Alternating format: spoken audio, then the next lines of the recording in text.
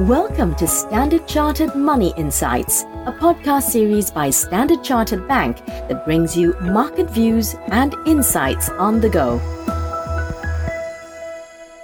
Hello everyone, my name's Manpreet and welcome to Cut to the Chase. Now it's the first full week of the second quarter of 2022. We have a packed week ahead in terms of market signals, macro events and data, so let's jump right in. Now, from an equity market point of view, quite a few reports that crossed my desk over the weekend were very focused on two things specific to US markets. The first was that the S&P 500 is now back above the 200-day moving average over the past full week. Now, this does brighten the near-term outlook and naturally raises questions on whether the worst is now behind us, at least from a technical point of view. The second thing is seasonality. Now, several reports pointed out that April is a seasonally strong month for US equity markets, with markets up about 3/4 of the time since the 1960s.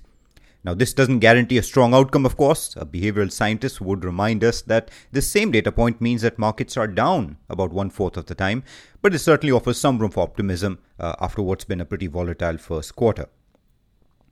Now, staying with the US for a moment, on Friday we had the release of the key US employment report. Many of you already know that the report was a strong one. Now, more than the headline numbers though, it was the fall in the unemployment rate to 3.6% and the continued wage growth that markets focused on as signals that the Fed was likely to plow ahead with its interest rate hiking cycle. Now, this report does mean that this week's focus is likely to be firmly on the release of the minutes of the last Fed meeting on Wednesday. We've had a lot of public comments from Fed policymakers over the past couple of weeks, but this will be the main opportunity to gauge the discussion and consideration of scenarios at the policy meeting itself, and to gauge whether markets are justified in the pricing of interest rate hikes. And for context, after the jobs report, markets were expecting about a 75% chance that the next rate hike in May would end up being a 50 basis point rate hike. Other than the release of these minutes though, it is a relatively quiet week in the US, at least from a macro data standpoint. Now, over in China, the Securities Regulatory Commission on Saturday reportedly said it would amend laws that prevented its overseas listed companies from providing data to foreign regulators, saying existing rules had become outdated.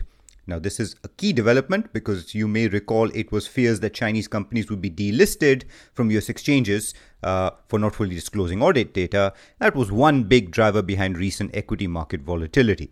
Now, negotiations between US and Chinese regulators are likely to continue, but this could set up regional equity markets for a much brighter start today, possibly helping overcome the relatively weak PMI manufacturing survey data last week. This week, of course, in addition to this, we have the private sector Caixin PMI data set for release, and elsewhere in Asia, several other markets are also set to release PMI activity data, and of course, Australia's RBA is set to meet to set policy rates.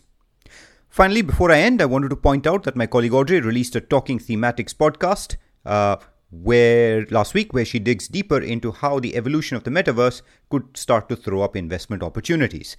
Now, I did my part this weekend by checking out a virtual reality gaming arena with my son, so have a listen if you haven't done so already. Take a pause there. If you enjoyed this podcast, please don't forget to rate and like it. Thanks again for listening. I wish you a happy trading day ahead.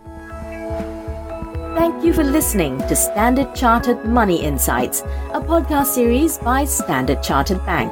For more details on the latest market insights, subscribe to Standard Chartered Money Insights.